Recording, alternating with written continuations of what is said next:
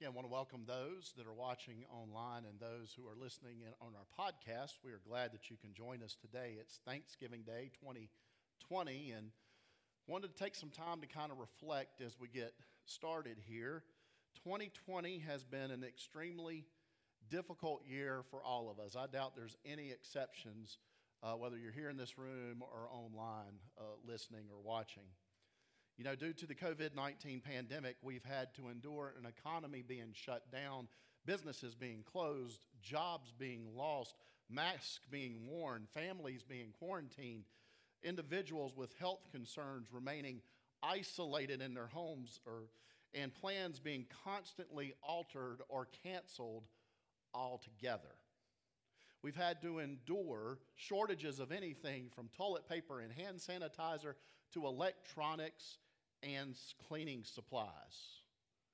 In addition to the problems associated with COVID-19, here in America, the social unrest and violence continues. While the continuous and contentious and bitter political tensions remain to the point that we're even bombarded by issues, even when we watch a sports game, a TV show, or a movie.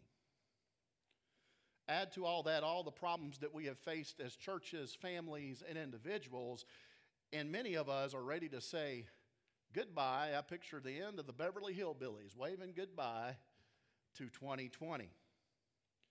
Here at Shiloh, we are ready for the relentless repairs to be completed. And Phil and Wendell said amen to that. And the equipment that we are waiting for to arrive so that we can get some relief and move our worship services back into the sanctuary.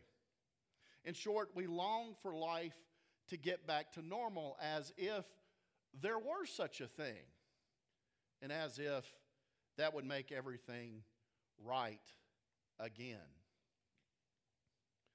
But what if I were to tell you that true contentment can be attained regardless of whether or not we have to wear a mask and socially distance?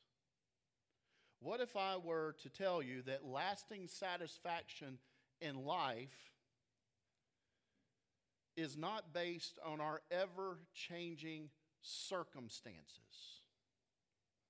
What if I were to tell you that genuine peace and unwavering joy can be found only in the unchanging Jesus Christ, who is the same today, yesterday, and tomorrow? Would you believe me? I don't mean we're sitting in church nodding agreement. I mean really believe me. Not just in what we say, but in what we think and what we do. I'm talking about knowing and experiencing contentment deep down into our bones. And knowing that contentment, that peace, that joy, that satisfaction, regardless of what happens to us, regardless of where we may find ourselves, and regardless of who's in the White House. Do you believe me? I'm not the one making that claim. The Apostle Paul is. And in Philippians 4, we will discover that his words are not just empty encouragement made from a sheltered life in an ivory tower. As a matter of fact, Paul writes these words we're about to read while he was imprisoned. Think about that. More than likely, his letter was written during his incarceration in Rome, where he wasn't confined to a dungeon or a prison cell per se, but we would say today he was under house arrest. Many of us can relate to that because during COVID, because we have health concerns, many of us have been bunkered down at home, and we can relate to that isolation. But during his confinement, we will discover that Paul did not mope around. He didn't gripe and complain. But instead, he used his time to share the gospel and minister to others, of all things. When you look at the very end, the last two verses of Acts in chapter 28, it says, "For 2 whole years, Paul stayed there in his own rented house and welcomed all who came to see him. Boldly and without hindrance, he preached the kingdom of God and taught about the Lord Jesus Christ." Think about that. And consider his own words in Philippians chapter 1, verses 12 through 14. He says, "Now I want you to know, brothers, that what has happened to me has really served to advance the gospel. As a result, it has become clear throughout the whole palace guard and to everyone else that I am in chains for Christ. Because of my chains, most of the brothers in the Lord have been encouraged to speak the word of God more courageously and fearlessly." Think about that attitude he's got. He could have hopped on his pity pot and looked at his imprisonment as a hindrance, as a restriction, as a limitation, but instead he saw it as an opportunity to advance the gospel, to minister to those who came to him, to witness to the palace guards around him, and in doing so, encourage other Christians to spread the gospel courageously and fearlessly, all while incarcerated. I'm just out of curiosity, is that how we look at our apparent restrictions and limitations in life? Or do we sit there and think, well, I can't do this, I can't do this, I can't do this, that's ruined these plans, that's messed up this stuff. Paul doesn't do that. He doesn't do that at all. Do we as a church look at our current troubles as a burden or as an opportunity? I want to step back for a moment and make an observation. We all know that the COVID crisis pushed us, as well as many other churches, out of our comfort zones and out of our shells. Because we wanted to reach our members at home who were unable to get out, we made a special effort to put things online and to do a podcast and all of that. And we are thankful to our audiovisual team that put in hours. None of you will know the hours, just like with our property committee and so many other ministries here. People don't know the hours that go in to make what we think is simple possible. But I want to just give you a few details on what's going on with that ministry. Keep in mind, it's only been 8 months. It's been 8 months since we launched our YouTube channel. People have viewed one of our videos for a total of 5,879 times. That's over 725 views a month, more than 20 a day. Let that sink in.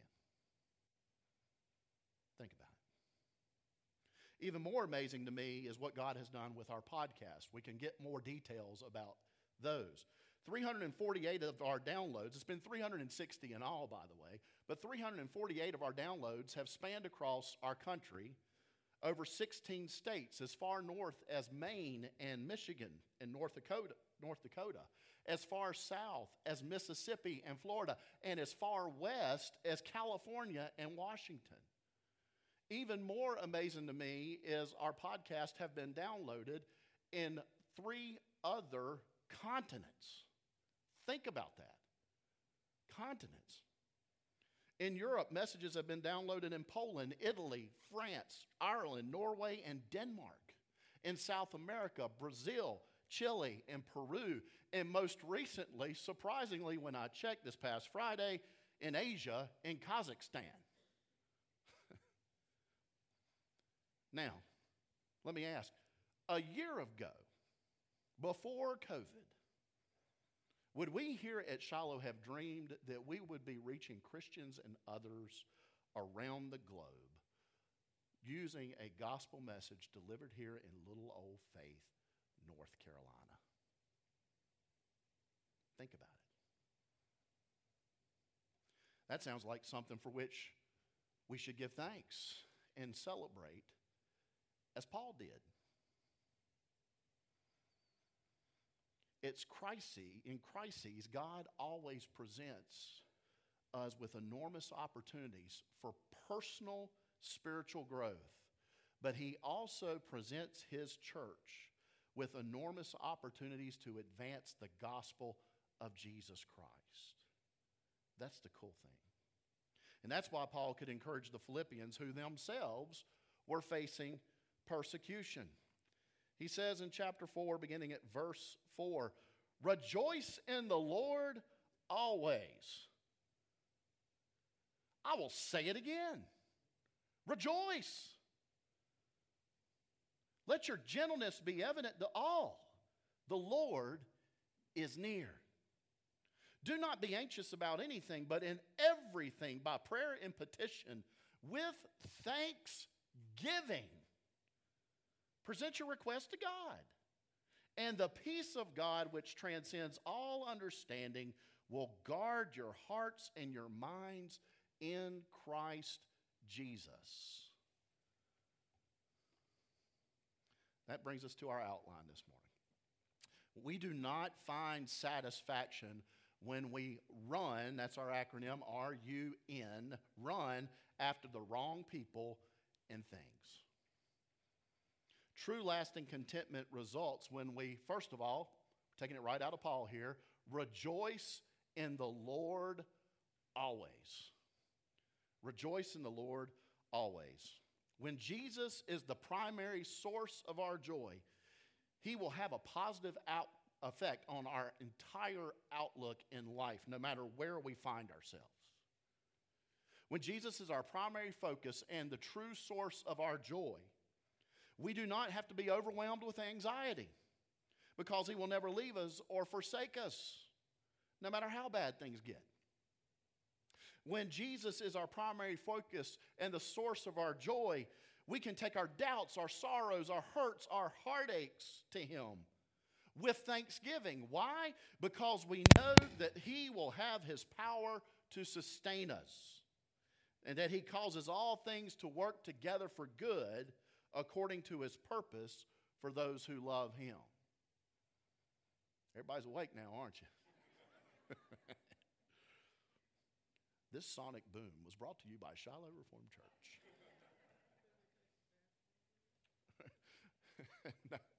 If you need to take a break, please feel free to do so after that. When Jesus is our primary focus and the source of our true joy, we can give thanks and rest content, because we're not threatened of losing the things in which we're basing our joy. Because we can't lose Jesus. He's our fortress. He's our rock.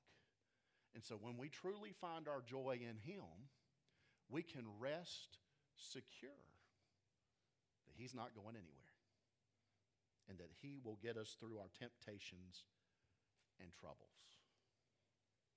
Now, I wonder how many of us listening are buying what Paul's saying. I'm not naive. I imagine many of us are doubting this whole faith and focus thing works. Why? Because you're worried about something. You're overwhelmed by something. You're confused by something. Truth be told, some of us are thinking that we can find greater joy than Christ in a relationship, or in a comfortable lifestyle, or in the sense of control over things and others, or in the accumulation of money and possessions, trophies and achievements, or influence and power. But here's the thing. All of those things are subject to change. All of those things can be taken away due to circumstances beyond our control. And by default, when we lose or fail to attain those things we're seeking, that we mistakenly think will make our lives all right and content, our joy, thanksgiving, and peace will give way to bitterness, complaining, and insecurity. Better yet, many of us work so hard to attain these things only to find out that even with them, we're not truly satisfied. Because we are afraid of losing them and can't seem to get enough of them, or both. Many of you remember Nelson Rockefeller of the past century. He was one of the wealthiest men to live in the 20th century. This is amazing to me. When his wealth was at its greatest, he owned 90% of the oil and gas industry in our nation. And his net worth comprised 1% of the entire U.S. economy. This guy was more than loaded. And when a reporter asked him how much money is enough, guess what his answer was? Just a little bit more. The late comedian George Carlin once offered his own commentary on where many Americans are, and his words still apply today. Here's an excerpt from what he said, minus a little bit of his colorful language for those of you that are familiar with him. He says, "A house is just a pile of stuff with a cover over it. You can see that when you're taking off in an airplane. You look down, you see everybody's got a little pile of stuff. And when you leave your house, you got to lock it up. Wouldn't want anybody to come by and take some of your stuff. They always take the good stuff. They never bother with that," and I'm going to substitute the word junk here. They never bother with that junk you're saving. All they want is the shiny stuff. That's what your house is, a place to keep your stuff while you go out and get more stuff. Sometimes you got to move, got to get a bigger house. Why? No room for your stuff anymore. If our joy and security are wrapped up in people, power, possessions, or popularity, we will lose our joy and security when we lose them. If our contentment and peace is grounded in these things, and we are fortunate enough to attain and hold on to them, we will discover, as Solomon, who had it all, did in Ecclesiastes 1, that apart from God, everything is meaningless, utterly meaningless. Everything is meaningless. What does a man gain from all his labor at which he toils under the sun? All streams flow into the sea, yet the sea is never full. I love that. All things are wearisome, more than one can say. The eye never has enough of seeing, nor the ear its fill of hearing. This coming from a guy who had it all. Through the eyes of faith, we can see the irony that if we make our lives about ourselves and our stuff, we are ultimately destined for frustration, misery, and disappointment. This sounds counterintuitive to the world at large, but if we are willing to make our lives about Jesus and His kingdom, we will discover that He is the bread of life through whom we will never go hungry. We will discover that He is the living water through whom our every thirst will be quenched throughout all of eternity. He told us Himself. Which brings us to the second point. True, lasting contentment results when we understand that Christ is sufficient. He's all we need. Paul goes on to say and elaborate on this in verses 10 through 13 of chapter 4. He says, "I rejoice greatly in the Lord that at last you have renewed your concern for me. Indeed, you have been concerned, but you had no opportunity to show it. I am not saying this because I am in need, for I have learned to be," there it is, "content, whatever the circumstances." How many of us can say that? He says, "I know what it is to be in need, and I know what it is to have plenty. I have learned the secret of being content in any and every situation, whether well-fed or hungry, whether living in plenty or in want. I can do everything through Him who gives me strength." Notice the context of those words. Paul knew what it was like to be with and without. He had learned how to get by with a little or a lot. He had learned through personal experience, the school of hard knocks, as we say, how God supplies the power that we need to navigate the good times and the tough times. No matter our circumstances, we can do everything through Him who gives us strength. Now, Paul does not mean that we can do whatever we want. He does not mean that if we simply desire it, we can move faster than a speeding bullet and leap tall buildings in a single bound like Superman. That's not what he means by this verse. No, we've got to consider his words in their context. Paul's point here is that God will supply what we need to not only survive, but thrive in any given circumstance that we encounter. Whether our circumstances look great or whether they look terrible, God is willing to get as close to us as we will let Him. He is willing to give us as much wisdom and insight as we are willing to submit to Him in His ways.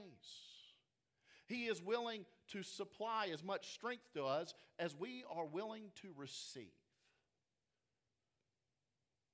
Pastor and author Dr. Tony Evans puts it this way. He says, contentment means being satisfied and at rest. How many of us want some rest? Being satisfied and at rest with where God has you, despite what's happening around you. It's not natural or automatic. It must be learned. God teaches us contentment through the ups and downs of changing circumstances. He wants us to learn to depend on Him and His divine enablement no matter what happens to us or around us. As we grow in our understanding, he says, and experience of His providence, we will also grow in our level of contentment. Let me read that again. As we grow in our understanding and experience of His providence, we will also grow in our level of contentment. It's about submission and surrender. Which brings us to the third point. True lasting contentment results when we navigate life from a heavenly, eternal perspective. When we navigate life from an eternal, heavenly perspective. If you have your Bibles open, look back at verse 5 again. How does Paul encourage us? He says, the Lord is near. In one sense, he could be saying that we can rejoice in all situations, realizing that there is no need to worry because the Lord is near. Much like David says in Psalm 145, 18 through 20, the Lord is near to all who call on Him, to all who call on Him in truth. He fulfills the desires of those who fear Him. He hears their cry and saves them. The Lord watches over all who love Him. That's one sense that Paul might be talking about here. But his words can be taken in another way. In this particular sense, we can rejoice in all situations, realizing that there is no need to worry, for the Lord is near. Jesus' return is imminent, and when He comes, He's going to make everything right. We've only just got a little bit longer, so hold on.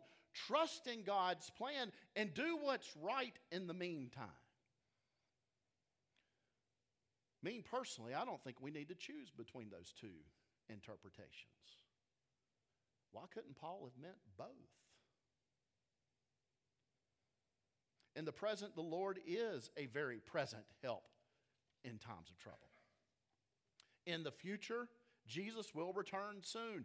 And when He does, all our temporary riches and all our temporary poverties, all our momentary comforts and all our momentary difficulties will be left behind and seem like a blink of an eye in the light of eternity. That's a heavenly, eternal perspective. I want to close with it's a Chris Tomlin song written by him and Louis Giglio. This is a song that when I heard it, it's one of those, we all have certain songs that kind of touch our hearts. in a certain way. And it's simply entitled Enough. And I think it summarizes the entire sermon here today. I'm going to try and sing it much against the little voice that's saying don't do it right now. If I'm off key, I pray that the Lord will not take your eyes off of the words to the song. All of you is more than enough for all of me, for every thirst and every need. You satisfy me with your love, and all I have in you is more than enough. You are my supply, my breath of life, still more awesome than I know. You are my reward, worth living for, still more awesome than I know, and all of you is more than enough for all of me, for every thirst and every need. You satisfy me with your love, and all I have in you is more than enough. You're my sacrifice of greatest price, still more awesome than I know. You're my coming King, you are everything, still more awesome than I know, and all of you is more than enough for all of me, for every thirst and every need. You satisfy me with your love, and all I have in you is more than enough. Let us pray. Help us, Lord, to be a thankful people, realizing that you are more than enough. In Jesus' name we pray. Amen.